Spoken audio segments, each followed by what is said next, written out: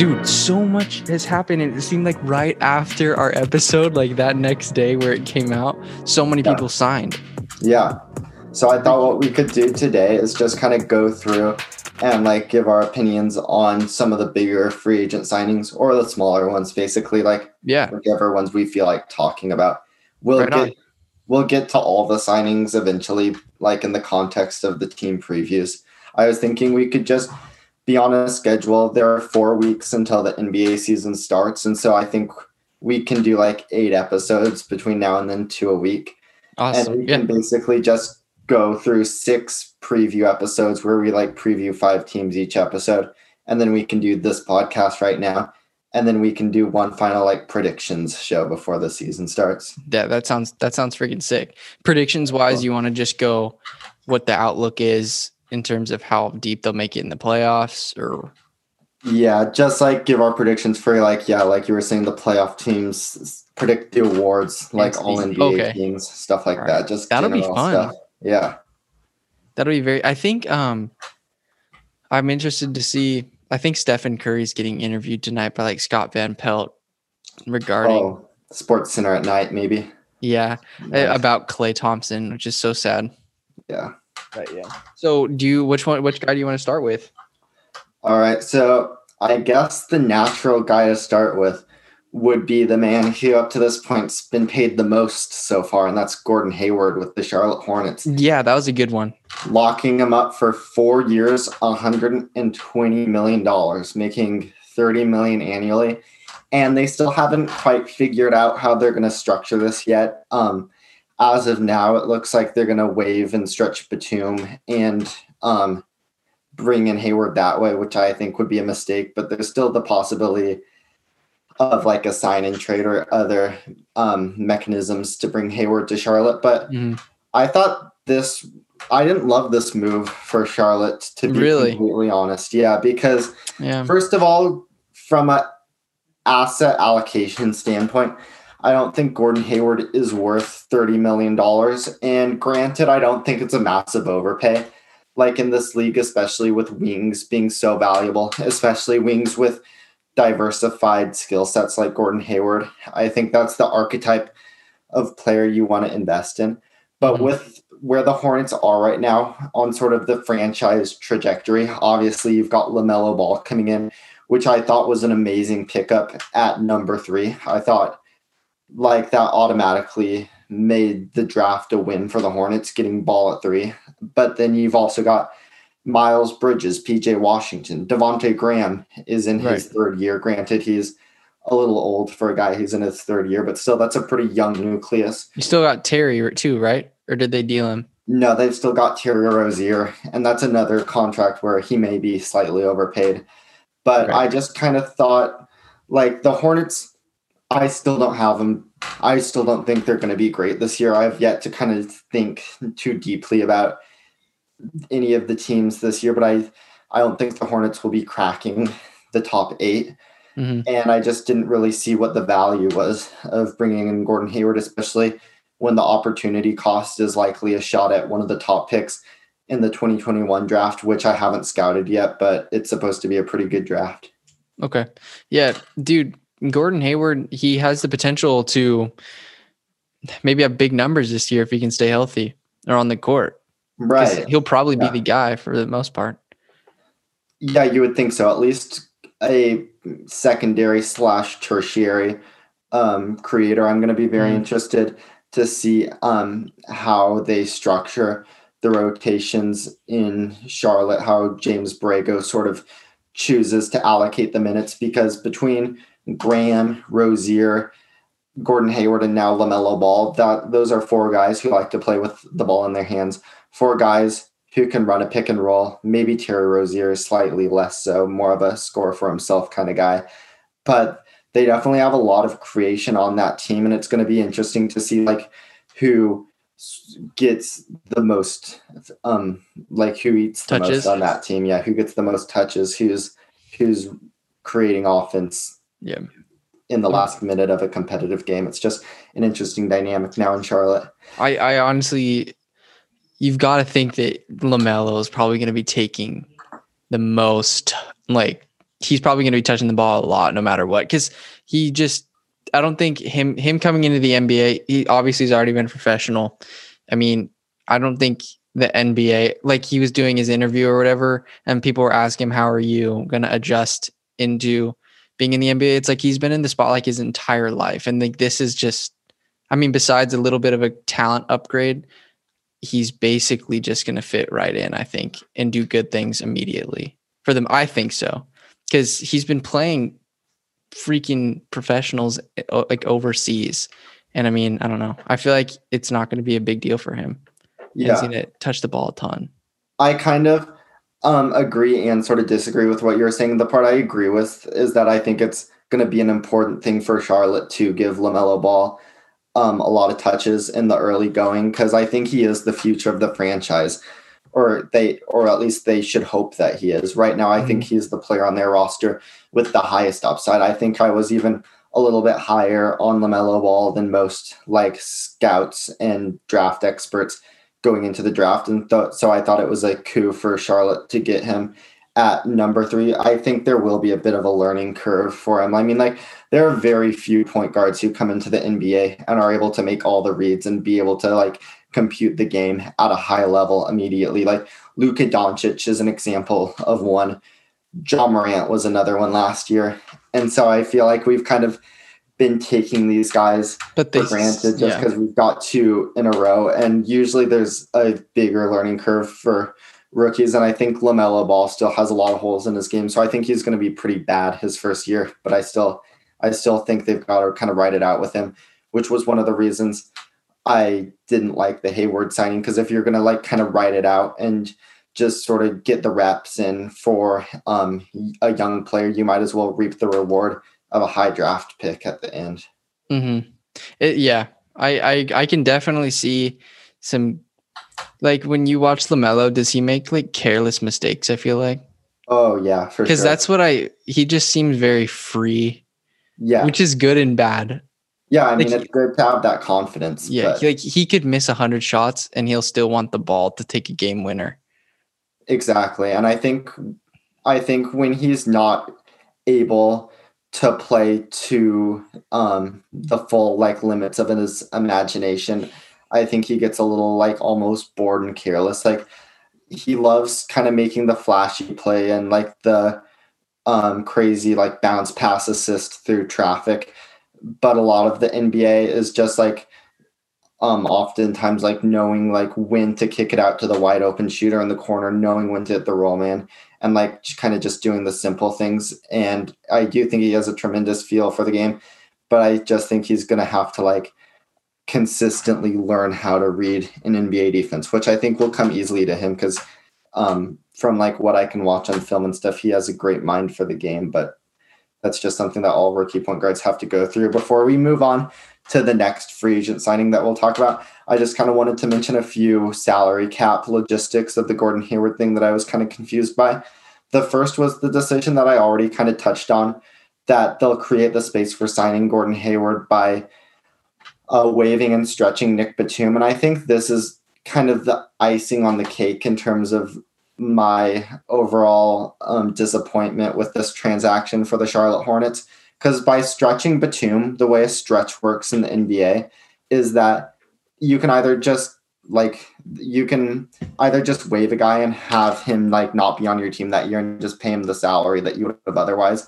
But usually what NBA teams do is called a waive and stretch, which is basically where you multiply the years left on a guy's contract by 2 and then add 1 additional year and divide their salary out over those years. So Nick Batum, for instance, was going to get paid $27 million this year, and this was the last year of his contract. So multiply 1 year left on his contract by 2 plus 1. That's 3. Divide $27 million by 3, and they're going to be paying him $9 million for the next 3 years. So functionally, they're paying, even though Gordon Hayward's only getting paid $30 million a year, they're paying $39 million to have Gordon Hayward on their team, if that makes sense, which I think is a lot. Yeah, it is a lot. That's an interesting. I had no idea. So that's kind of cool. Yeah. I mean, obviously, probably it's an interesting mechanism to be able to free up space, but I think teams abuse it oftentimes, and I think this is a prime example of that. The last Gordon Hayward related topic I wanted to touch on is just like sort of the other teams he was considering, which first and foremost was the one I predicted in our predictions video, the Indiana Pacers, who seems to be gaining a lot of traction to Gordon Hayward in the first day of free agency, to the point where there was even like trade buzz going around, and there was like being reported that Boston and Indiana were like negotiating the terms of the sign and trade. And basically the way that was going, Indiana was going to pay Gordon Hayward between 100 and 110 million. We don't know the exact figures. And Gordon Hayward was ready to accept that offer. Like, he was ready to go to Indiana. He wanted to be a Pacer. And in order to make that happen, Boston was going to have to agree to a sign and trade, which is basically Indiana didn't have enough cap space to bring Gordon Hayward in. And so instead of signing him with cap space, Boston was going to have to sign him and immediately trade him to Indiana, because Boston can re-sign Gordon Hayward using bird rights.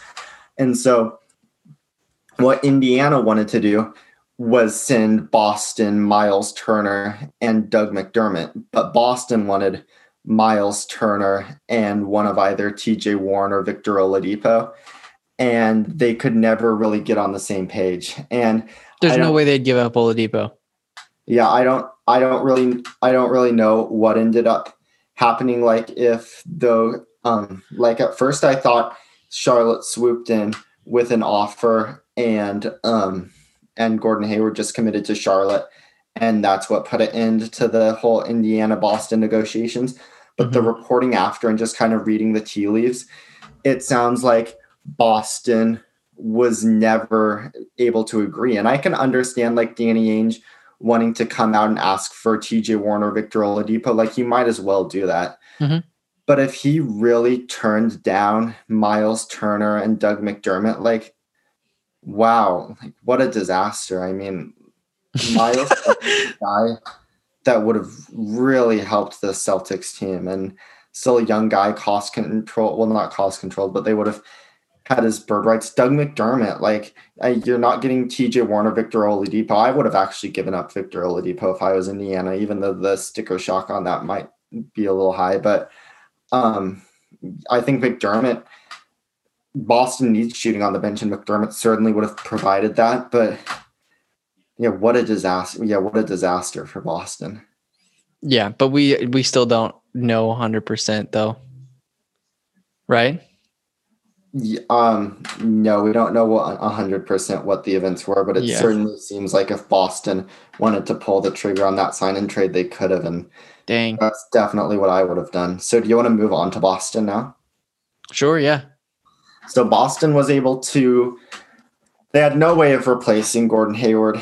They could have brought him back with bird rights, but they had no cap space, no avenue to bring in another sort of starting caliber wing. So instead, they shifted their focus to a center, and they were able to sign Tristan Thompson for the mid-level, 2 years, $19 million. And then they used either the biannual exception or the minimum. I think it was the minimum, to bring in Jeff Teague from Atlanta. And those were kind of their two biggest signings. Interesting. Of free agency. And then obviously Aaron Nesmith and Peyton Pritchard from the draft are going to be the other two guys we see playing for the Celtics this year. You think Jeff Teague's a upgrade from Brad? No, I don't think so. Okay. I kind of like Brad Wanamaker a little bit better at this point, especially on defense. I just kind of wanted to talk about the center for the Celtics. And I just think this, like I said, was a disaster. I think Danny Ainge completely mismanaged this, because what you end up with is Tristan Thompson making $9.5 million a year. And when you think about it, 3 hours before free agency opened, they traded Enes Kanter, making $5 million to Portland. Like, you think Enes Kanter on a $5 million contract, you think they'd want that back now? I mean, yeah, they could have had Miles Turner for. Yeah, that's what I was just about to say. If you could have Miles Turner, dude. And they ended up with Tristan Thompson for $9.5. I don't even think Tristan Thompson's better than Enes Kanter. He has a few specific skills, which are probably more valuable to Boston's defensive concepts, as opposed to Enes Kanter being a one-dimensional, probably well below average defender. So, I mean, I can kind of understand if you like Tristan Thompson better in that scheme than Enes Kanter, but for $4 million more and for 1 year longer, sheesh. I just think this is a bit of a mess for Boston. I think they'll certainly be worse than they were last year, barring any major improvements from one of either Jaylen Brown or Jason Tatum. That's for sure. Yeah. What else does their roster look like? They've got Marcus. Yep. So basically, if we just run through the roster, point guard is Kemba Walker, Jeff Teague, Peyton Pritchard. Shooting guard, you've got Marcus Smart and Aaron Nesmith and Romeo Langford. Forwards, Jason Tatum. You've got Grant Williams, Semi Ojeleye. What about Jaylen? Yeah, Jaylen Brown. Yeah. And then centers, you've got Tice, Robert Williams, Tristan Thompson. So there's still going to be a good team. There's still going to be top 4 in the East. I just kind of think they can't help but think. Bro, you put you put Miles Turner at the 5 with Kemba, Jaylen and Tatum, and then Marcus. That's a good lineup. Oh yeah, definitely. It's a nice lineup. I would have sprinted to the phone to agree to that trade if I was Danny Ainge. Yeah, and also, like you were saying, Doug McDermott, he's a big guy that can shoot, and it seems like that's their bread and butter. That's what they look for. So that's interesting that they wouldn't hop on that. Yeah, especially like if you play him instead of Semi Ojeleye, you get a lot of Semi Ojeleye's best traits in Grant Williams, and so I think it might be nice to have at least one shooting specialist next to those guys, which I mean, hopefully Aaron Nesmith can step up and fill that role right away. But Doug McDermott, I think, would have been a nice guy for them to at least have on their bench. Facts, yeah. I still think that as long as you got Tatum and Brown, you got a shot. And Marcus Smart's, he's scrappy, dude. Yeah, absolutely. This is still going to be a very good team. Yeah. But who knows I don't know. I'm really interested to see what Peyton Pritchard does. Because I think he honestly could be decent, dude. I don't know. I would love to see him take the backup point guard role from Jeff Teague before the end of the year. Yeah, it's interesting because I remember Jeff Teague was kind of a stud, but he's always just kind of been. Yeah, he's a little bit aging out of his time right now. Where do you want to hit next? Do you want to talk about Marc Gasol? Sure, let's do it. Let's talk about the Lakers. Yeah, let's talk about the Lakers. For this one, I think it'll be kind of helpful to go in chronological order just of the offseason. Yeah. We already gave our opinions on the Danny Green, Dennis Schroeder trade, and for me, nothing really has changed. I thought Danny Green is an important player for them, especially in the playoffs. I think Danny Green is a valuable player. I think Dennis Schroeder will help them in the regular season, but I probably would have not have made that trade if I were the Lakers, although I can understand why they did it. I certainly wouldn't have done it in the same format that the Lakers did. There were a lot of things I would have changed about that, even if I could agree that Dennis Schroeder makes sense from. The next thing they did was sign Wesley Matthews, which I think if you're going and they used the biannual exception. Sorry, I should have just let off with that. They're going to pay him $3.6 million for this year. And it is a 1-year contract, which I think if you're going bargain hunting for a Danny Green replacement, Wesley Matthews is about as good as you're going to get. I think it's kind of a misconception. Like, people remember the Wesley Matthews from his earlier career, like in Portland. And like, he's not that guy at all anymore. Like, I don't even think he's fast enough to guard most twos, which is something Danny Green was able to do. Danny Green can pretty much guard any position 1 through 3. Wesley Matthews, I think, is strictly a small forward in terms of defense. Like, he's very strong. You're not going to be able to post him up or get by him, but him defending in space is not something that is a win for the Lakers at this point in his career. And he can shoot the ball a little bit. Like, I like the signing a lot for him. I think he's a guy who's going to be able to hold up in the playoffs, and getting that on your roster for less than $4 million, I'd say a big win. Yep. The one that really had me scratching my head was using the mid-level exception, 2 years, $19 million on Montrezl Harrell. I was so shocked to see that. Yeah. So shocked to see that. First of all, shocking from Montrezl Harrell's perspective. I guess his market just kind of evaporated after that terrible performance in the bubble, which I would be more inclined to blame that on injury. The circumstances? Yeah, on the circumstances, exactly. But yeah, whatever it was, his offers just never materialized. And you've got to think like he's a member of like the Clutch Sports Agency, which basically runs the Lakers at this point. I mean, LeBron's their biggest client. So maybe you want to think that's part of it. It probably did play a role. For me, it was just a basketball fit. Like, I did not like this signing whatsoever for the Lakers. Basically, like, to like set some context for this, like just less than an hour, maybe like just over an hour before the signing occurred, Dwight Howard was like officially announced to be going on a minimum contract to the Philadelphia 76ers. And so all of a sudden that left a bit of a hole for the Lakers at center. And before I sort of like go into my little monologue about how I think Montrez fits on the Lakers, I just kind of want to set a few principles to sort of establish a universe for this opinion to exist in. And the first thing is that I think Anthony Davis's natural position is a center. I think he has most of his offensive skills I would associate with the center position. On defense, like he can guard fives. And so I think like when the Lakers are playing their best basketball in high leverage situations, their best lineups have Davis at the five, which is something Frank Vogel went to in the finals against the Miami Heat, even at certain points against the Nuggets, although not as much. And the second principle I wanted to establish is just that Anthony Davis will spend most of his time at the power forward. Like, Anthony Davis likes to be able to play on the perimeter. He likes to be able to shoot jump shots. He doesn't like to have to go through the grind of banging with 7-footers, like 240-pound guys every night. Like, that's just not something Anthony Davis is going to do on a consistent basis. And for that reason, the Lakers do have to have a center. I just did not understand the fit of Montrezl Harrell, though. Like, to me, like, they obviously wanted to get a guy to fill the Dwight void after Dwight had left. And I think the theory with Dwight always was, like, sure, you're sacrificing spacing on offense. Like, sure, you're not going to have as much shooting on the floor as you'd like, but it's worth it because on defense, you're so big and you've got so much size and so much rim protection, and people just aren't going to be able to score on you.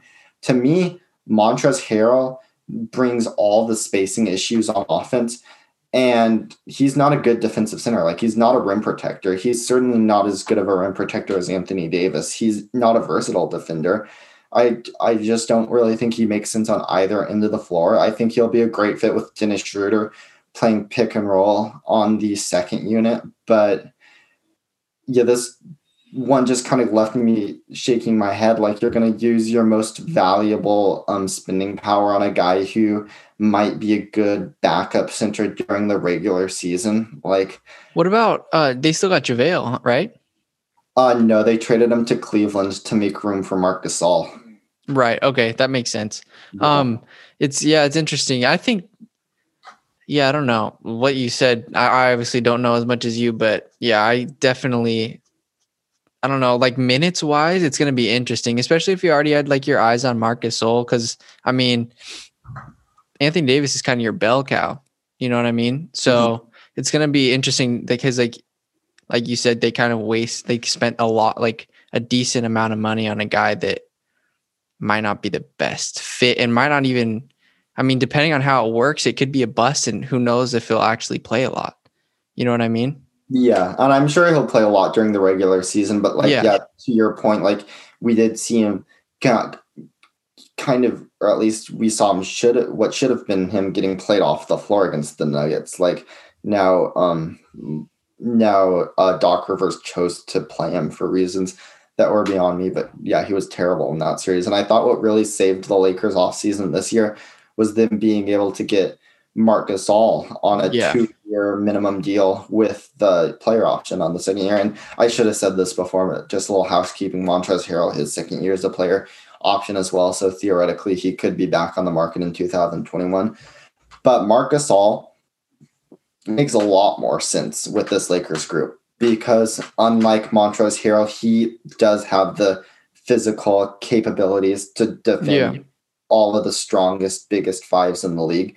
And I think this especially makes sense if you're looking forward to a playoff series against Denver. Like, who would you rather have going against Gasol, or who would you rather have going against Jokic than Marc Gasol? Like, maybe Joel Embiid, maybe Bam Adebayo, maybe Anthony Davis, but Marc Gasol is right up there for sure. Like, even if you're playing Portland and you've got to have someone to match up with Yusuf Nurkic, like Marc Gasol, I think will help him a lot in those regards. Solid backup for sure. Yeah. Oh, I would probably start him even.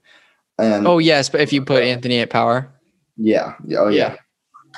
Yeah, and then but who's backup to the backup? Oh, I guess you have Montrez. Never mind. Duh. Yeah. But then anyway, like a little bit more versatile on offense than Montrez, can shoot, can pass. Not the rim runner Montrez is, but Anthony Davis can do that with the starting units. Theoretically, LeBron's on the floor. And so I just think Gasol makes a lot of sense with those Lakers starting unit. Bringing back Kentavious Caldwell-Pope, they got him 3 years, $40 million. Pope's market kind of did not appear in the way I think a lot of us anticipated. He kind of withered on the line and eventually came back to the Lakers, hat in hand for his 3 years, $40 million, which I didn't think the Lakers could afford to lose him. So I thought that was an absolutely massive result for them getting Kentavious Caldwell-Pope back. Losing Caldwell-Pope and Green in the same offseason would have been like damn near a death blow to the Lakers. But having Pope back, you like their team a lot more going into next year. Where's Danny at now? He's in Philadelphia. Oh, okay. He got traded for Al Horford and a future first. Hey, dude, Philadelphia actually, I mean, the roster is low-key kind of nice. Danny Green's good. Mm-hmm. Cool. Yeah. So they've got Benny, and then they've got the process. Now they got Dwight. Yep, they've got Dwight Howard, Seth Curry. They've still got Tobias Harris. Yeah. Matisse Thybulle off the bench. Tyrese Maxey, they just drafted him. They've still got Shake Milton. I'm sure we're forgetting some guys. Mike Scott. Dang, yeah. They're still looking kind of nice. Yeah, I think so too. I think they're a top 4 team in the East. I think the top 4 teams in the East right now, I'm going to have to think about this more. So this is not by any means my final prediction, but Milwaukee, Brooklyn, Boston, and Philadelphia are all looking really good right now, I think. Yeah, I agree. What team do you want to move on to next? I don't really care. Do you want to talk about Brad Wanamaker's addition really fast to the Warriors? Let's just talk about the Warriors offseason from a holistic perspective. A lot of people have been saying the Golden State Warriors are losing the offseason. And I mean, but like it's not a fair point because like when you lose one of the best players in the league, obviously that's going to be detrimental to your team. Yeah. But like besides that, I feel like the moves that they've made have been fairly decent. Yeah, for sure. Obviously, when you pick James Wiseman at number 2. Yeah, I mean, if you're just talking about teams who my expectation for them has dipped the most in the past 2 weeks, then obviously Golden State's near the top of that list, if not the number 1 team. But I think they did a tremendous job at making good decisions in terms of just like everything that was within their control. Mm-hmm. And what's really impressed me too is just Joe Lacob giving Bob Myers and the Warriors front office the freedom to spend as much as they want. Like this Warriors team is going to be the most expensive team in NBA history. And I just you got to respect that kind of commitment to win. Mm-hmm. So, he wants to win now. Yeah. So did you ever read up on it? It was mostly the owner, Lacob. He basically was the driving force for getting Oubre, right? Yeah, or at least he gave him the green light to go out and pursue Oubre, which, I thought that was a great pickup. I thought that was about as good as they can do. Because I mean, yeah, it's about as good as you could do. like I think this Warriors team is going to be, at least the starting unit, insanely fun to watch this year. Right, I agree. You've got Steph, Kelly Oubre, James Wiseman, Andrew Wiggins. These guys are going to be sprinting up and down the floor, getting a lot of in transition. I think we're going to see a lot of lobs to Kelly Oubre from Steph Curry on the fast break. We're going to see a lot of lobs to Marquise Chris, dude. Yeah, Marquise Chris got a little underrated. He can throw it down. Going to be a fast-paced, like high-octane offense. I think they made some good moves on the fringes too, like Brad Wanamaker for $3.5 million. Just a great pickup there. They used part of their mid-level exception for that. Upgrade from Kai Bowman. Yeah, absolutely. Bringing in Kent Bazemore. I like that a lot. Oh yeah, I forgot. I just saw that. Yeah, I think coming back to the Bay. Yeah, and I like him a lot on this team. I think he was miserable in Portland and then started to rebound and play a lot better once he got traded to Sacramento. But I think his combination of like, he's kind of a jack of all trades, master of none on offense. Like he can shoot a little bit, he can put the ball on the floor, he can pass, but he's not really exceptional at all of those things. And while I think his days as one of the better like on-ball wing defenders are over, he's still good in a team construct, which is very important for this Warriors team. The Warriors, they're a team who I've been thinking about quite a bit the past few days, just because I'm so interested to see like what they're going to look like. And we have no idea. We've never seen this team before. And so I'm just kind of fascinated. One of the things that I'm sort of still trying to wrap my head around is just sort of the theory of this offense. Like we're so used to seeing the Warriors being like such a highly intelligent offense with so much movement, cutting a bunch of guys that can shoot. But really, Steph Curry is the only above average shooter on the team this year. And Steph Curry and Draymond are really the only two players who I would classify as having high feel for the game. And we're going to have to like see if Draymond can even be on the court during the regular season this year. Like last year, he was just miserable. And so I think this is going to be a completely... Well, he was miserable coaching a G League team. Yeah, but I think this is just going to be a completely different look for the Warriors offense. Like they don't really have players with the tools to run what they would have ran like during the title years. Like Steve Kerr is going to have to come up with a different thesis for this team. I think that's a fun new challenge. And also I for some reason, I think it would be fun having Draymond taking it up the court, giving it to Oubre, letting him work. Like, especially it just gives Steph a rest. But I wanted to tell you, so I was like doing Christmas shopping or whatever. And have you ever heard of this brand called like Playbook Products? No. Okay. You would love it.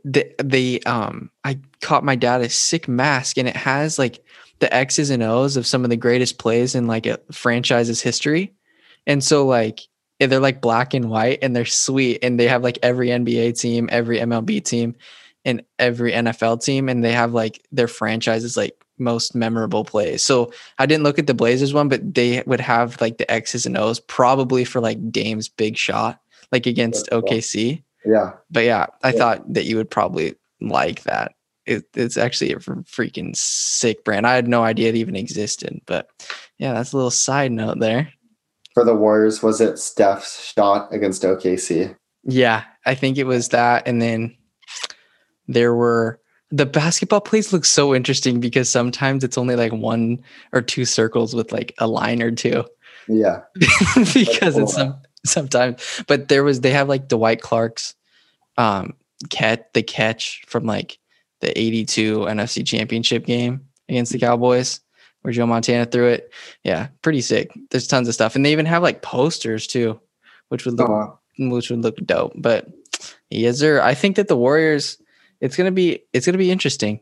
I think that but the cool thing is you're gonna have like Eric coming off the bench, dude. That's a good guy to have coming off. I don't know. And then I'm interested to see Michael Mulder because I didn't really pay attention to him. Yeah, I'm a big Michael Mulder guy. And you like him. And then I actually think he should start for the Warriors this year. Yeah. And then I'm really interested to see our boy Jordan Poole, see how he does. That'll be cool. And then Smiley, who knows what he'll be. Yeah, back in the G League, probably. Probably. You think so? Yeah. Is Nico Mannion? I feel like I asked you this last time. Will he be on the roster? Yeah, they'll probably put him on a 2-way. Would be my guess. Yeah, that's sweet. And then we obviously still got Damien. Yep. Yeah, it's gonna be a good team. Yeah. Definitely. I feel like we have more depth than last year, especially when like when we had KD. We were kind of thin on the bench there, but now I feel like we got a couple more assets. Last year being hard capped was a huge burden in filling out the roster, and then this year they obviously weren't thinking about that. The one last thing I wanted to think about for the Warriors, just an interesting storyline to follow going into the season, is what they applied for, the disabled player exception, which basically you can apply for that when you have a player who's out with a season-ending injury. And it actually has to be a legitimate season-ending injury. Like, it gets reviewed by an objective panel of NBA medical staff. And basically what it is if they decide the player's not coming back this year, which certainly will be the case with Klay Thompson, the team is granted an exception, which is worth either $9.1 million or half of the player's salary, whichever figure is smaller. And so in this case for the Warriors, it's obviously the $9.1 million.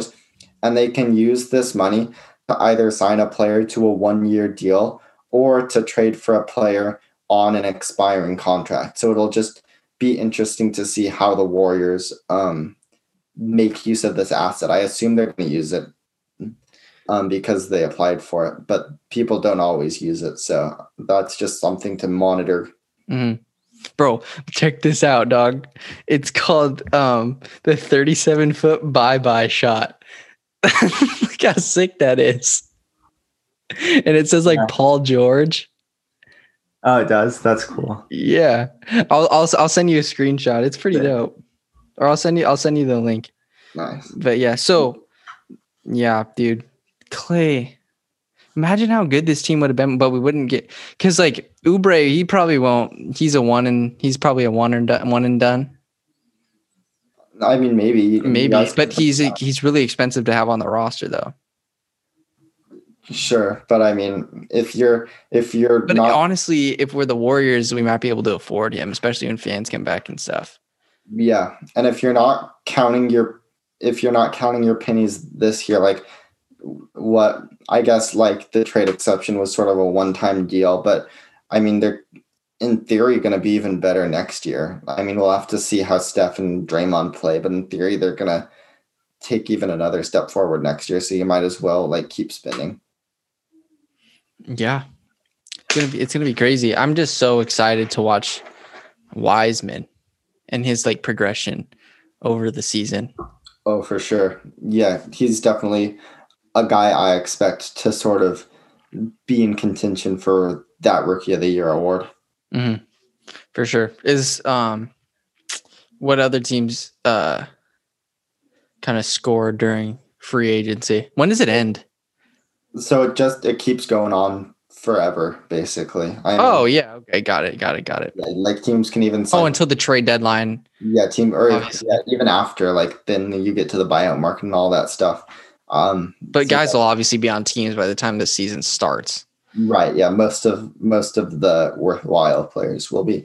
Yeah. I guess the team who I really think kind of came out of the offseason as big winners are the Portland Trailblazers, who did a lot. Oh yeah, big time. Yeah, who did a lot to bolster the wing depth.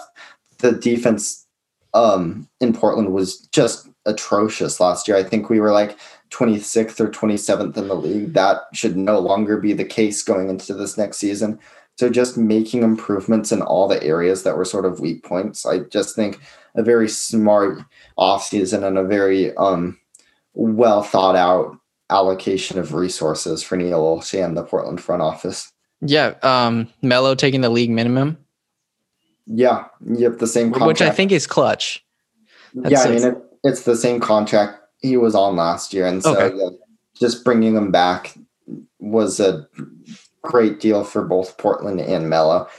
Theoretically, especially after listening to Neil Olshey's press conference this morning, there will be a substantial role for Melo in Portland this year. So I just think that's kind of a win-win for both sides. The thing that I loved probably the most, we already talked about the Robert Covington deal. I just think that's a huge coup for the Blazers to get a versatile team defender on the floor. Obviously, those wing defenders carry so much water in Gary Stott's drop coverage system. And so having a guy who's probably the best team defender at the wing in the NBA and Robert Covington is just going to be something that makes the Portland defense so much better. Yeah, dude, it's going to be, the West is going to be looking kind of nice, dude. The Blazers, they're going to be an issue. If everybody stays healthy, if Nurk stays healthy, Robert Covington, absolutely fantastic addition, like we've said. And then Dame could have an MVP year, dude. I mean, he's been basically on the verge of being an MVP like the last 2-3 years. So, I mean. Yeah, I think he's finished top 5 last year. So, yep. Yeah, he's definitely like one of the premier players in the league. But also when, we touched on it earlier, the absolute not meltdown. It wasn't a meltdown, but just the disaster in Boston, and the Blazers were able to benefit off of that by getting their backup center for free, basically. Like, we had a $6 million trade exception. We've talked about it on this program before, leftover from the Kent Bazemore, Trevor. Oh, Ennis? Yeah. And oh, nice. Yeah, that's awesome. Ennis slot into that exception perfectly. And all we had to give up, and I'm using air quotes when I say give up, because really this is addition by subtraction, is we sent Mario Hezonja to Memphis, where Memphis right now is at 16 players. So you imagine Mario Hezonja is going to get cut, and probably his time in the NBA has now. We'll be able to probably. Is that kind of a relief? I mean, it's not really a relief one way or the other, because he wouldn't have played for us anyway. More than anything, I'm just happy that we were able to get a backup center, and a really high quality backup center for nothing. Big, strong guy. Yeah. Opportunity cost of 0 on this move by Neil Olshey. So just, well, not 0. I mean, you could have used that trade exception other places, but it's just a very smart use of the trade exception, in my opinion, which brings us to the biggest Blazer offseason signing just in terms of the price tag, Derrick Jones Jr. Wait, when did you get him?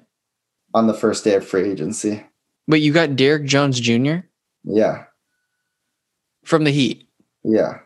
And we didn't know about this on our prior podcasts? No, our last podcast was before free agency. Bruh. That's sick. I bet Shannon's so happy. Yeah. You had him going to the Mavs, though, huh? Yeah, oh yeah. Yeah, I had him go to the Mavs. Good memory. But I think he'll fit good on this. Oh, well, not good. I think he'll fit well on this Blazers team, too. That's freaking sick, dude. You guys are clutching up. Dude, you guys are kind of deep. Oh, yeah. Probably the deepest team in the league. Bro, and because he's big, long, and he can shoot, right? Not the greatest shooter in the world.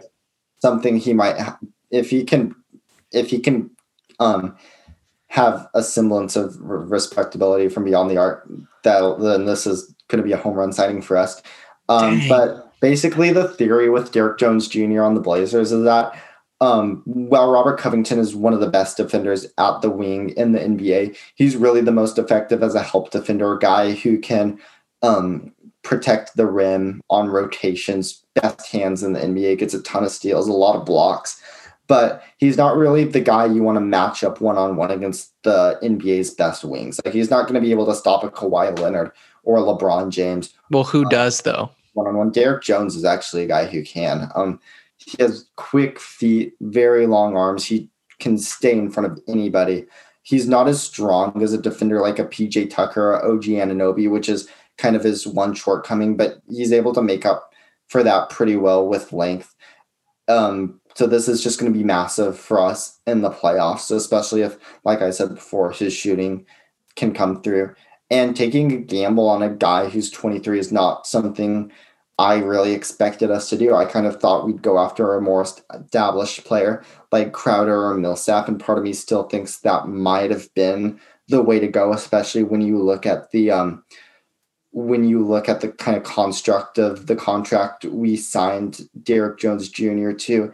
It leaves the future a little bit more in doubt than I think I would have liked it to be going into the offseason. But Derek Jones Jr. is a super talented player. It can jump out of the gym, probably the most athletic in just terms of like a running and jumping standpoint in the NBA. So a great signing for the Blazers. And just to kind of touch base on it. Fantastic. And if he works out, he's only 23, dude. Like, you know what I mean? Well, and that's what I was about to get to. Like, I keep forgetting to do this. I keep forgetting to lead off with the contract. So it's 2 years, 19 million. Second year is a player option, and that's kind of what I'm worried about. Is Derek Jones Jr. is a guy who has a ton of upside. Like, so yeah, if he pops off, he could leave. Right, 100%, and that's it's sort of an upside play because if he gets the shot together, if he can play defense like we hope he can against the best wings in the NBA, he's all of a sudden going to be a very valuable player, and that will and the thing I always assume with player options is that the player is going to make the right choice. So if his second year he's going to be paid $10 million, if that's a good deal for us, he'll opt out. But if he plays poorly and that would be an overpay, he'll opt into it, and so it's kind of a lose-lose situation for us. So yeah, but if you want to win and you're like where you're at in Portland, I mean, stay there. Because if a team's reaching for you and they're paying you a lot of money, you kind of just got to weigh, like, do I want to be on another shitty team, or do I want to be a team with like a freaking MVP that can carry us on our shoulders at the finals potentially, especially with how much depth we've got? You know what I mean? I mean, I don't know if my expectations for the Blazers are at that. I mean, bro, I think that their only thing that they've had that's been killing them is obviously injuries in depth. And I mean, they've certainly been making additions, and it's completely plausible. You never know, especially with COVID. Everything's crazy. Games could get postponed. I mean, crazy stuff's happened. I mean, literally, no one saw the Nuggets doing what they did. You know what I mean? There's no reason why the Blazers couldn't make a playoff run. Well, sure, but I mean, we made a playoff run in like 2019, so I think we can do that again. Well, I wouldn't be surprised for us. Well, I mean, you guys had to battle your asses off just to get into the playoffs. Then you're exhausted. No, that was 2020. I'm talking about 2019. Oh yeah. Finals. You're right.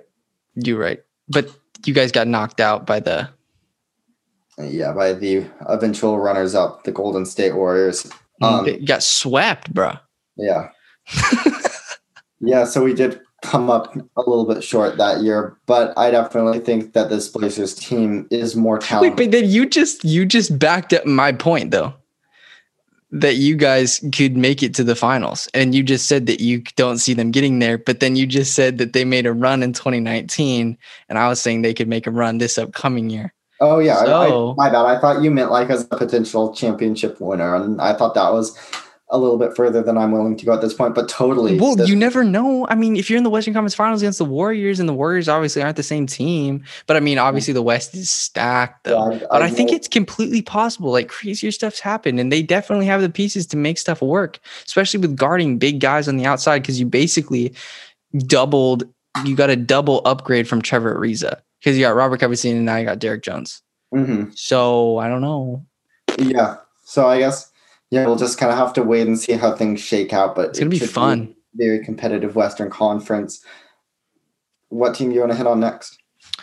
Let me see, dude. I can't believe that I didn't know about. Usually I get the updates on my phone that guys get signed places. How do you know how close Marc Gasol was going to the Warriors?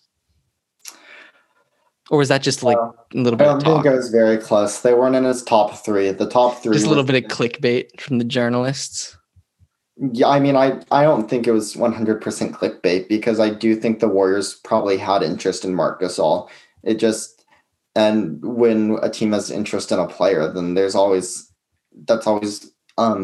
within the universe of possibilities. So I just don't know how mutual that interest was. So, do you want to go through Joe Harris's extension and then Boogie? Yeah, let's hit Joe Harris, which actually wasn't an extension. He just was able to re-sign. Or his re-signing thing. Yeah, he was able to re-sign with the Nets this year. And that deal was... Technically, it's an extension. Technically, it's an extension. Technically, it's not. Technically, it is because you're on the same team. That's not. Kind of is, though. Extension has to come before. Come from your same you're extending your old contract. Yeah, but I mean, either way, Joe Harris was able to get 4 years, 70. We'll agree to disagree. Joe Harris, 4 years, $75 million with the Brooklyn Nets. This is a steep price to pay with Joe Harris, but we talk about the concept of internal leverage all the time on the show, and the Nets just had no way of replacing Joe Harris if he was going to walk. And obviously, Joe Harris is a player who fits beautifully on this Nets team. It was very important that they were able to keep him, and that's exactly what happened. So a big win for the Nets. We talked about Joe Tsai, the Nets owner, on the show before. He saw his net worth increase by $400 million in this past week, and so he's definitely able to foot the Joe Harris bill. And so Nets did what they have to do. Pretty. Does this affect getting a James Harden? No, not whatsoever. They still have all the assets in place that they would need to go. Oh yeah, because they'd be like dealing away LeVert. Yeah, it would have to be some concoction of LeVert, Jared Allen, Taurean Prince, Rodion Krutz. I think that gets you there, and then all of the picks. And that segues us perfectly into the Rockets, who just signed who?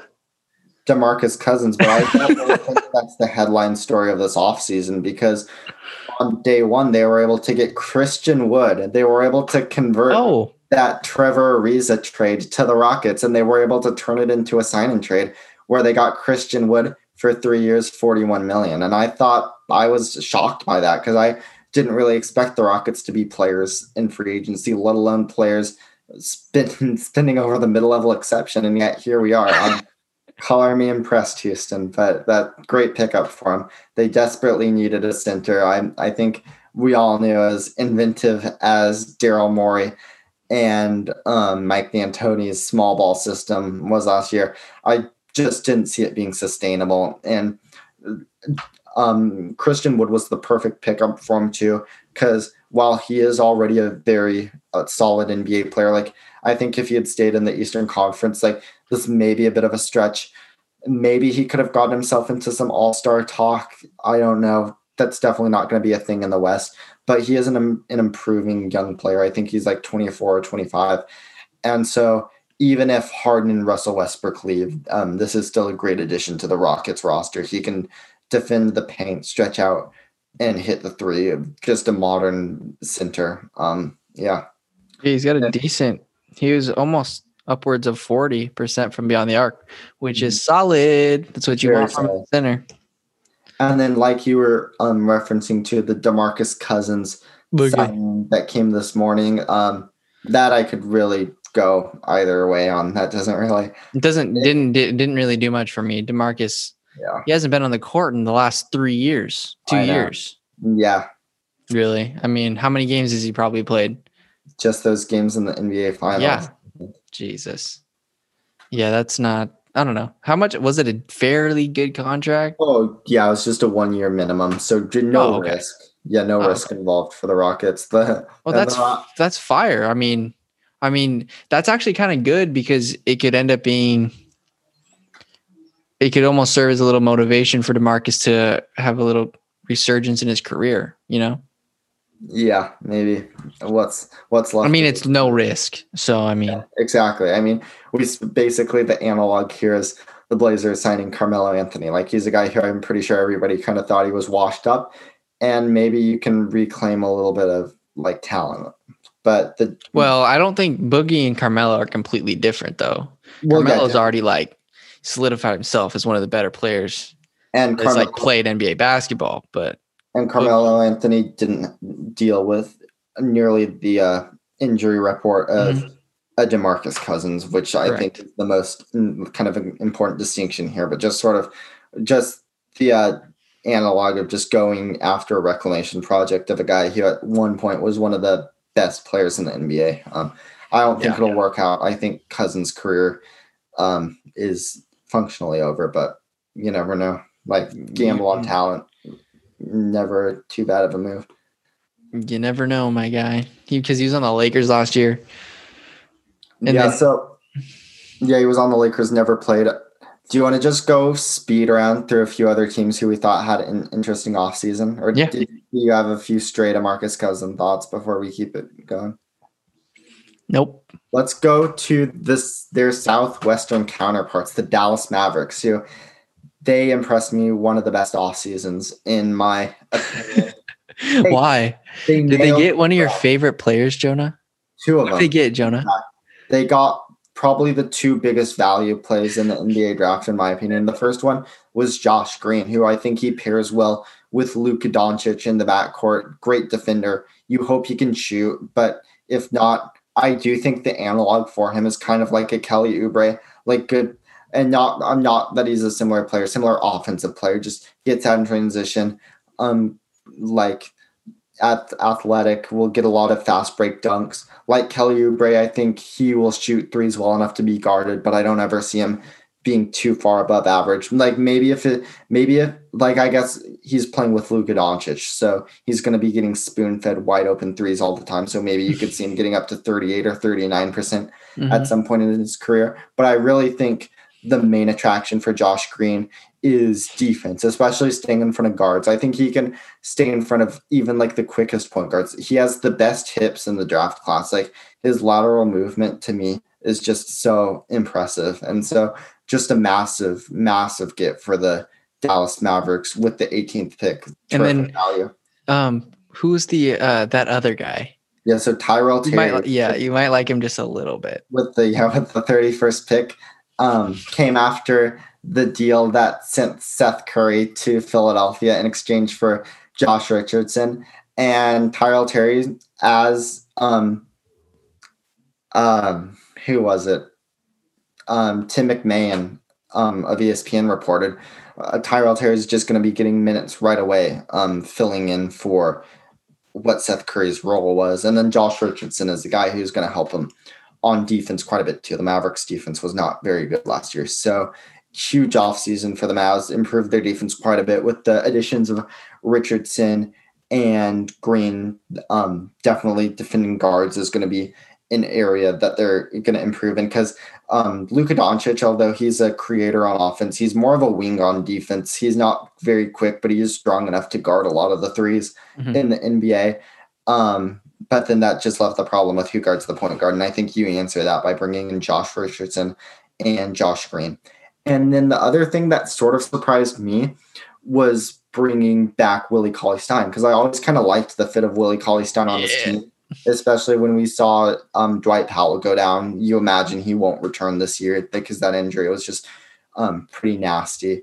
But Willie Cauley-Stein was a guy who I thought would fill that void. He played miserably last year, and they brought him back 2 years. He should have a lot to work with. Yeah, 2 years, $6 million. A lot. That was a lot to pay Willie Cauley-Stein for me, but I like it because I do still like Willie Cauley-Stein's talent. Yeah, he's good, and I do still like the fit in the Dallas offense. So hopefully that works out for him. I think he'll get a lot of playing time towards the beginning of the year as Kristaps recovers from his injury. Yeah, Willie's good. He just wasn't in the best situation. Yeah, last year. And then the one last thing, they made they were a part of a 4-team trade with the Timberwolves, Thunder, and I think it was the Pistons. And the reporting on this was kind of shaky at first. It took us a while to kind of figure out what the exact terms were. For a while, it looked like the Mavericks were going to be getting Trevor Ariza, which I actually quite liked that fit for him. As it turned out, Trevor Ariza got rerouted to the Oklahoma City Thunder, and the Mavericks were left with James Johnson, who I don't quite like that as much, especially offensively. I do think the Mavericks, this was something that kind of was reported as soon as the postseason ended for the Mavericks, was that they were kind of looking for a tough guy enforcer on defense. Like, I think the national perception was the Clippers just kind of more a lot tougher than the Mavericks in that series, whether that matters or not, whether it's just like a They're more talented. Yeah, I don't know. But by bringing in James Johnson, you definitely get a guy who, although he might not play tough, he'll at least act tough for you, which I think for better or for worse, that was definitely something the Mavericks were looking to add this offseason. One last thing I should add before we move on is they added Wes Iwundu on the wing. I think that was either a 1-year minimum or just above the minimum. But I don't think Wes Iwundu will play. Some people think some people like his upside just because of his athleticism and defense. I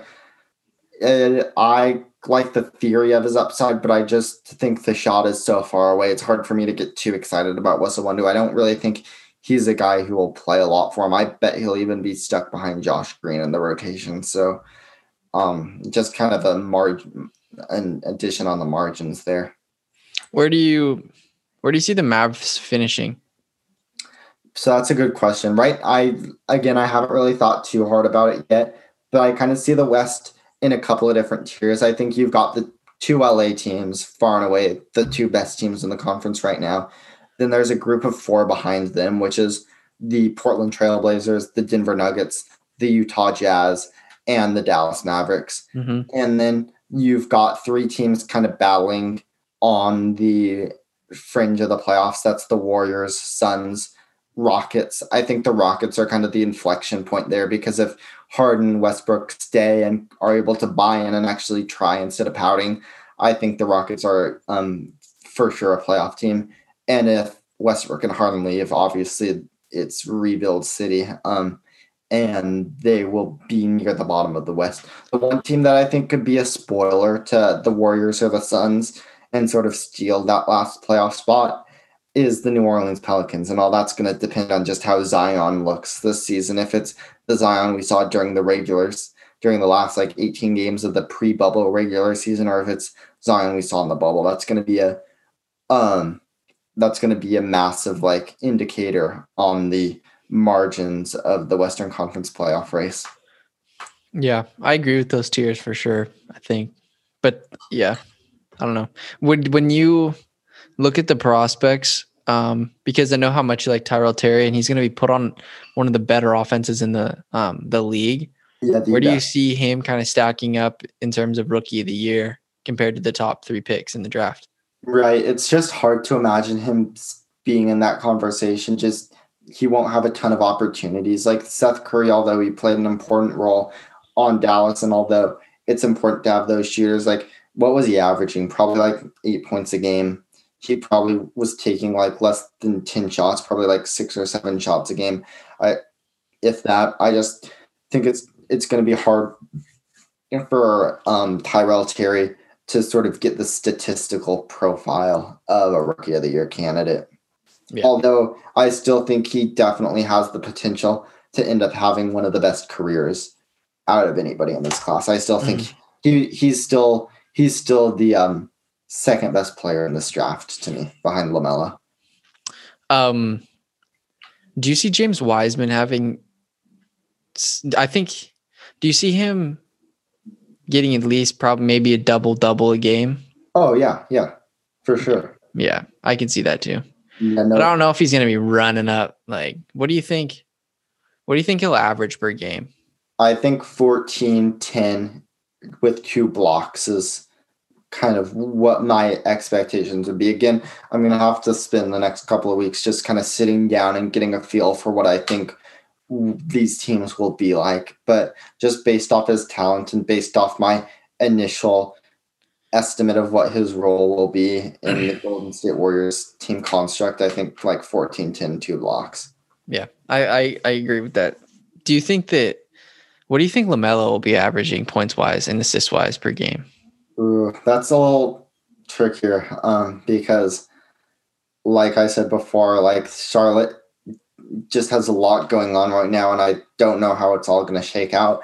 If Lamelo's the lead ball handler and is being the primary creator on a majority of the starting unit possessions for the Charlotte Hornets, really, that's a tough one. Maybe 11 points, 6 assists. That's a really rough guess. I feel better about my guess for James Wiseman. But yeah, I don't know, dude. I feel like he could have some of those weird games where it's like he gets like 8 points, but he gets like 15 assists.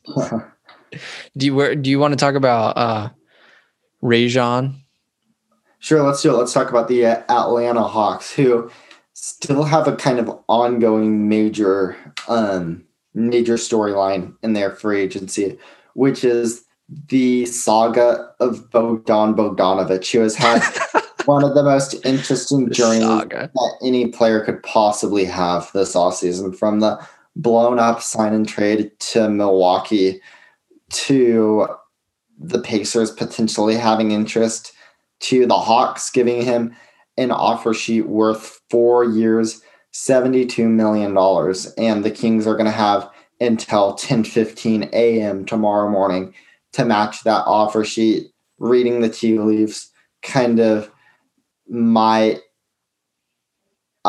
best guess is that they will not match it, and Bogdan will indeed be an Atlanta Hawk next year. But I think a really interesting kind of thing to look at in terms of his contract, 4 years, $72 million, perfectly fair price for him.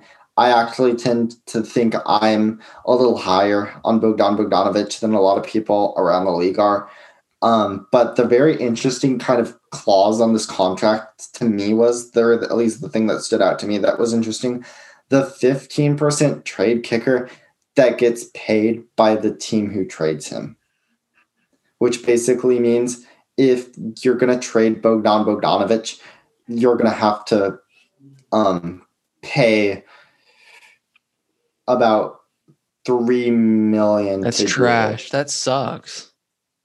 Yeah, which, I mean, functionally, it'll make him harder to trade, but not that the Hawks are going to be planning on trading him. I think that's more important if the Kings match it, which obviously is why it's included as sort of a disincentive for the Kings to match that offer sheet. So just a clever piece of business by the Hawks front office. You hardly ever see trade kickers that are that big. So just sort of an interesting little thing to look at. The other moves that the Hawks did in free agency, Danilo Gallinari was their biggest fish. 3 years to $60 million to bring Gallo to Atlanta. That one. How long? 3 years. They've got the money to spend though. Especially if they want to win now. Because he's not the youngest guy in the world, right? No, at 31 years old, but he's an old 31 years old. So, yeah, I wasn't quite sure about that one. Rajon Rondo, 2 years, $14 million. Woof. That felt a little pricey to me. They got Chris Dunn, 2 years, $10 million. I actually liked that one a little more. I'm pretty sure that was the extent of it. Obviously they drafted Onyeka Okongwu with the 6th overall pick. So yeah, the message from this Atlanta Hawks team is clear. They're ready to compete right now with Trae Young. There were murmurs. I don't know how much of it was true that Trae was definitely ready to compete. And I think that could possibly be an explanation of why some of these moves. Oh, he said he wants to? Well, that's kind of the word around town. At least it was like. He has that much weight. He pulls like that much weight in the franchise already. Absolutely. Yeah. Damn. Trae Young is like, obviously he's under team control, so he doesn't have a ton of leverage yet, but you don't get a talent like Trae Young on your team like every day. And he is very, very good. I like him more than most people, but I think everybody can agree that he's going to be like an all NBA candidate this year, caliber candidate. And so, yeah, Defensive player of the year. What? Defensive Yeah. Defensive player of the year. He's probably not at that stage in his career yet, but I definitely think he's going to lead the NBA in assists this year and probably be top 5 in points. And by adding Gallo, by adding Rondo was important just because, as the Hawks learned the hard way last year, you need 48 minutes of competent point guard play. I don't like Rajon Rondo, especially not on a team like the Hawks. He's just terrible in the regular season. Like, even on the Lakers, he's still got that shine of a great postseason run, but he was terrible for the Lakers in the regular season. Whenever he's been on a bad team, he's kind of just packed it in and never really given 100%, which is something I'd be concerned about if I were Travis Schlenk and the Hawks. Yeah. But in terms of just your backup point guard, if you're getting what we saw in the playoffs, that's an awesome value for $7 million a year. That's not what you're going to be getting, to be sure. But yeah. So overall, I'm not a huge fan of the Rondo signing, but there wasn't a lot better on the market. I forget who still was available when they made that signing, but a guy like Jordan McLaughlin, I would have thrown Jordan McLaughlin an offer sheet for sure. That would have been a big get for Atlanta. But Jeff Teague was on the Hawks. Yeah, Jeff. And so Rajon will be replacing him. Absolutely, yeah. Okay, exactly. That's what's going to happen. Bogdanovic is going to be an interesting fit. I like Bogdanovic a lot. I think his defense gets underrated, so I think that's something you look to pair next to Trae Young for sure. And just as sort of the Hawks were one of the worst shooting teams in the league, and so Bogdan will help a lot there. And as sort of a secondary creator with the Hawks offensive unit, that'll be a big help. Gallo was the one that really kind of surprised me the most, and probably the one I understood the least. They're paying him more than Davis Bertans is getting paid, which I would have rather had Davis Bertans, to be honest. Sort of fits the Hawks timeline a lot. Like I said, Gallo was old for 31, and I definitely think that's true. Like, he's already losing a lot of athleticism, and you expect that will continue. It's gonna make the Hawks are gonna probably have one of the best offenses in the NBA. Like, Gallo can shoot a lot. He still can do a little bit off the bounce, even if he's not the amazing finisher at the rim he once was. He still is crafty, shoots a lot of free throws. So he's gonna help out the Hawks offense that way. I just think I would have kept my powder dry if I were them, because Atlanta, in theory, could have had spending power next off season too. And so maybe give Danilo Gallinari a 1 year, $25 million deal. And if he plays well, you re-sign him next year. Certainly that non-bird right that would have allowed you to make him an offer worth 120% of his $25 million salary. Certainly that would have been enough to bring him back. But instead, you basically commit to having Danilo Gallinari on your team for the foreseeable future. Like, by the time this contract is up for Danilo Gallinari, Trae Young will be properly paid. And so, yeah, by the time Danilo Gallinari's contract's over, you'll have no means of replacing him. So you better hope for the Hawks that Danilo works out. Yeah. I tend to think he will this year. I do think the Hawks, as of now, are probably the 8th seed in the East. So if making the playoffs was that important to Atlanta, well, then good job. I think this takes them a long way in that direction. But if your goal is just building a sustainable contender built around Trae Young, I think this was a step in the wrong direction. Yeah. And so Bogdan is most likely going to be a Hawk. Yeah, I would put it at like 80%. He joins the Hawks. 20% the Kings match the offer sheet. All right. So what's their roster looking like? So point guards, you've got Trae Young, Rajon Rondo, Chris Dunn. Shooting guards, you've got Bogdanovic, and you've got Kevin Huerter. Small forwards, Cam Reddish, maybe DeAndre Hunter plays there a little bit. Power forwards, Gallinari, John Collins, and then centers, Capella and Onyeka Okongwu. Am I forgetting anybody? I don't think I'm forgetting anybody important, at least. No. So small forwards probably their weaker spot. Yeah, I would think so. Because that sounds decently good.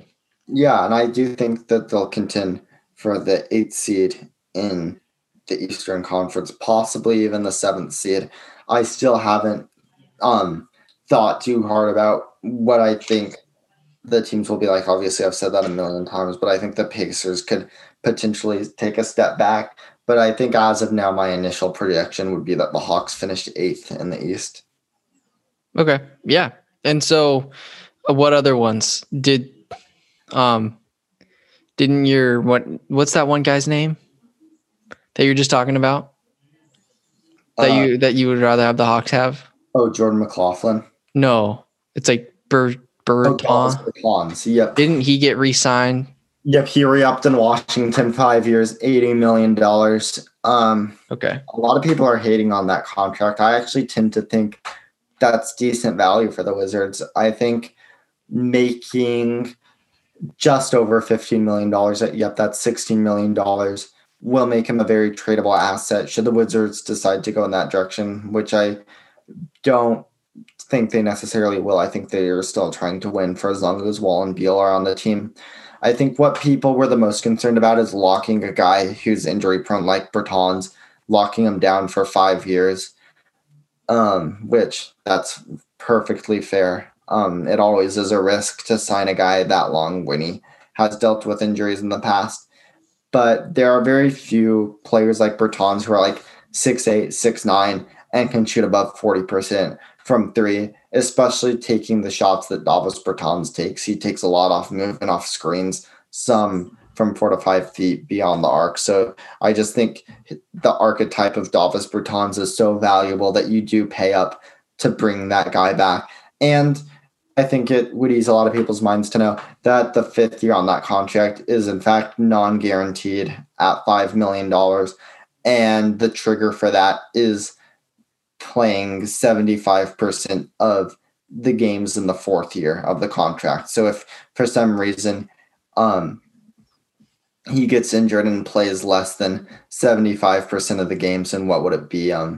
2024, 2025, I think my math is right. No, it would be 2023, 2024. Yep, 2023, 2024. If he plays less than 75% of the games in that season, the last year becomes non-guaranteed. So just a slight amount of protection for Washington there.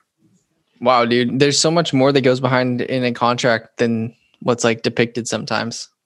Yeah, and I mean, the depiction is always what's most sort of flattering to the players, like, because the agents are the ones who like feed the stories to Wojnarowski and Charania, and so the agents are always gonna like report the maximum amount of dollars and include like all the unlikely incentives and all the like non-guaranteed amounts of money. So it usually is a little bit less than like what you see on like ESPN or whatever. Yeah, how did like Woj get to where he's at? Oh, I don't know. Like, it's so interesting to me that now there's like ESPN, MMA guys, and like these guys, they're like, and Adam Schefter, like they're the first ones to know everything. It's so cool.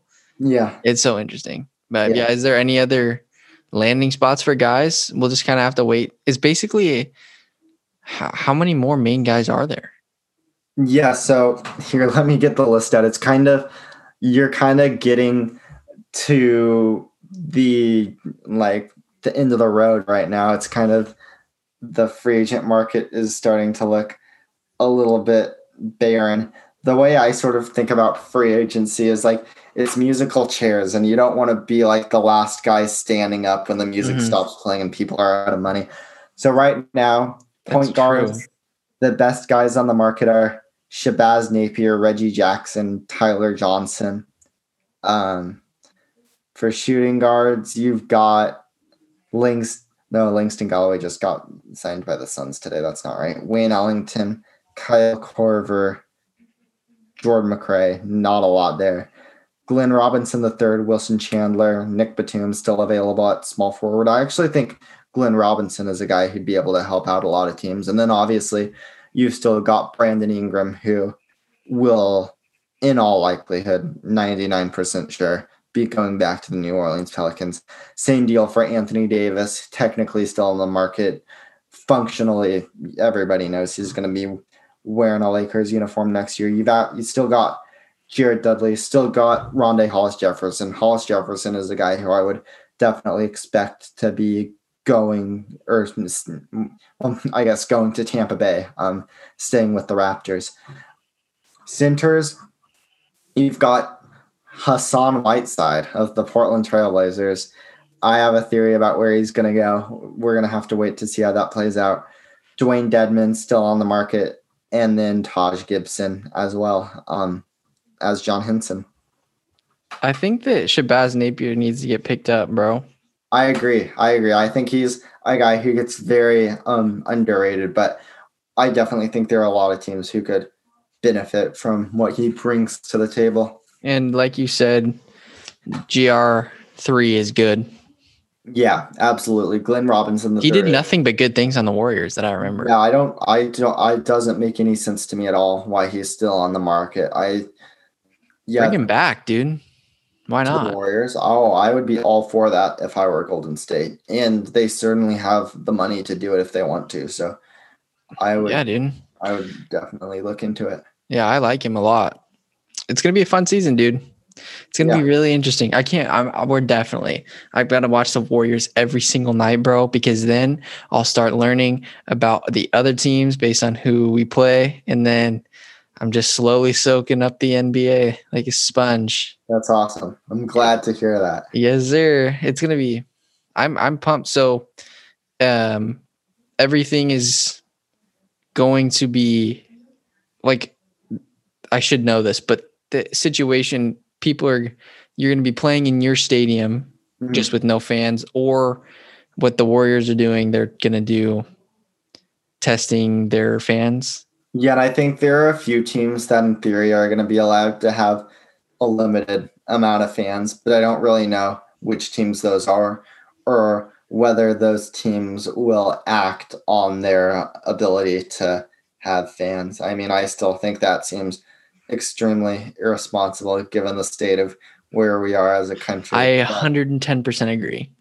Yeah. Like seeing fans at the Buccaneers Rams game, it's just like, why? Why do you need to be there right now? Exactly. Yeah. I mean, who knows? We're in a hot mess, but hopefully it gets better soon. You never know. We got a vaccine coming. Dude, it's so weird. Like, I remember talking to you when we were like playing golf and we're just like guesstimating what's going to happen in the future. And like now we're here and it seems like zero things have changed. Yeah, it's gotten way worse. Crazy. My dad gave this to me. Who would have thought that a plastic tee can be so useful instead of busting through 40 wood ones in like one round? Oh, yeah. Yeah, the plastic tees are a godsend. I never used the wood ones. No. Yes. Do you like brush tees? What? Sorry. Do you like the brush tees? Which ones are those? The ones with the bristles at the top. Oh, I don't think I've ever used one of those before. Oh, really? No. I don't really like them. They're kind of weird because the ball always falls off. But yes, thank you, Jonah, for doing this. This was fun. And we're going to have to come back later this week with our first episode of Team Previews, which I think will be very fun. Do you want to say who you want to do? Do you have an idea? Sure. I was thinking what we could do is just kind of go division by division. So do like the Pacific Northwest Division or the Pacific Division or there isn't. That's not a real thing though, right? What? It's just the East and the West, right? No, those are the two conferences. And then in the West. Oh, dude. In the West, you've got the Northwest, the Pacific, and the Southwest. In the East, you've got the no Midwest. Freaking way. What? Are you kidding me? No. What? That's a legit thing. Yeah. No way. Yeah. I feel like I knew this low key, but I never have thought about the NBA in standings wise, like in your division. I always think of it as 15 and 15. I mean, that's really all that matters. The division Like is you don't, I've never heard like the Warriors are divisional champions. Yeah, the Warriors are in the same division as the Kings, Suns, Lakers, and Clippers, but it's the only. But where our main rivals are the Blazers, Really. right? I don't. Guys, I wouldn't say the Kings are our rivals. I don't know. I don't really think the Warriors have any like crazy rivals. If anything, like the Rockets, I'd say are kind of. I feel like the Blazers Warriors games are sick. Yeah, I mean, I feel like that's the most rivalry. That's what I feel. the Blazers kind of have rivalries with all those kind of California teams, just because Portlanders are kind of bitter that all those people transplant out from like the Bay or from LA to Portland, and so there's just kind of like that tension that already exists, which is kind of stupid. But I think that's kind of the reason. Just because like you never hear like the Warriors won the Pacific division. Yeah, the only reason like divisions exist are just for like scheduling purposes. Right. Yeah. Exactly. So that's like so interesting. You learn something new every day. Yeah, so I guess back to like which teams we're going to talk about. I kind of wanted to talk about teams where it definitely felt like their off seasons wrapped up. So I guess can I just get back to you after I kind of look at after we learn some more tomorrow about what's going down in free agency? Yes, sir. All right, cool. What day do you want to do NFL on this week? Friday again? I think Friday's good. Thursday, something's going on Thursday. I don't remember. Okay. So do you want to do NBA on either Saturday, Tuesday, or Wednesday? Yeah. Do you just want to do it Wednesday night? Cool. Yeah. What's on Thursday again? Oh, Thanksgiving. I'm just kidding. Can't wait, boys. The Ravens going to the Steelers. Gonna be a ball game. Oh, really? Yes, sir. That is I hate the Steelers, dude. You do? Why? Because it's just like... Because they have so many bandwagon fans? I feel like that's a thing. Like, I feel like there's a lot of bandwagon Steeler fans. Oh, for sure. Yeah. And Chiefs fans that just come out of nowhere. It's very frustrating. Did it really come out of nowhere, or did they win a certain prestigious... No, as soon as Patrick Mahomes plays his first game and pops off, it's like, I'm a Chiefs fan. You know what I mean? No, but yeah, it does help that they won the bowl, the Super Bowl. Yeah. I feel really stupid because I almost was a part of the Lamar Jackson bandwagon before like the Lamar Jackson bandwagon was a thing. I was a proponent for Lamar Jackson as soon as he got drafted. Yeah, I remember in like Madden 19, I would always sub out Joe Flacco and put in Lamar Jackson as the starter, and that's how I learned he existed. And he was like my favorite player to use, and then all of a sudden he became really popular. No, dude, that's what I'm saying. He I would tell all my friends, I'm like, Lamar Jackson's gonna pop off, dude. And people gave him a bad rap because his rookie year. They stuck him in the playoffs, and the Chargers were raw that year. And he still managed to come back a little bit in that. I think it was like the AFC divisional game or something. But he's a stud, man. But Taysom Hill had himself a day. He can throw a little bit. Yeah, I mean those BYU quarterbacks. I mean Zach Wilson.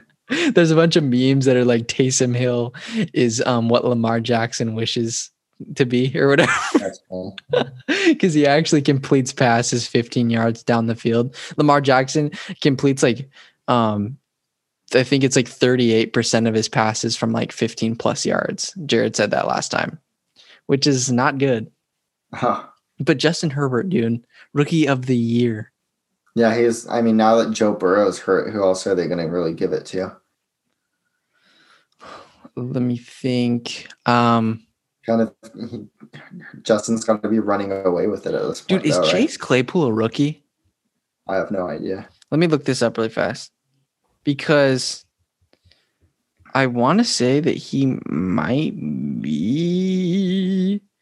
And if he is, Wait, when was Chase Claypool drafted? I'll cut this out. When was Claypool draft? Oh yeah, he's 2020.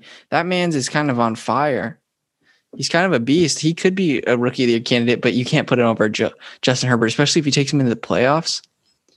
And I really like the AFC West though, because the Raiders played the Chiefs well. Yeah, they beat them the first time, right? Beat them the first time, and then they lost 31-34 or something like that last night. Could have easily won though last night for sure. Did you watch it? Yeah, and Casey had that like last minute drive to win. Dang, yeah, I didn't watch it because I was literally doing homework all night. But yeah, was it a pretty decent game? Yeah, I only watched the fourth quarter, but the fourth quarter was very exciting, and Las Vegas definitely should have won. Tom Brady showed his age a little bit tonight, dude. He was throwing some ill-advised balls. Did LA win? Mm-hmm. Which is awesome. The Niners are gonna have a tough comeback, but at least they're getting their starting running back and wide receiver back, which is massive. Are the Niners like at all on the fringe of playoffs right now? Oh, what are we? 4-6? Oh, 4-7, 4-6. Yeah, so not. 4-6, I believe. Are there going to be 16 games this year, like usual? Mm-hmm. No, we're solid. We have to go 5-1. But here's the fantastic thing is we beat the Rams already, and the Rams beat the Seahawks, and I believe they beat the Seahawks and they beat the Buccaneers, who are like one of the better NFC. Who did the Buccaneers beat, dude? I forget. My NFL math's off right now. Sorry, I'll let you go, dude. Okay. Thank you for coming on. This was fun. You. Yeah, it was fun. See you on Wednesday. All right, bye. Bye. I'll let you know what teams we're gonna do too. Sounds good. All right. See you, Kellen. See you.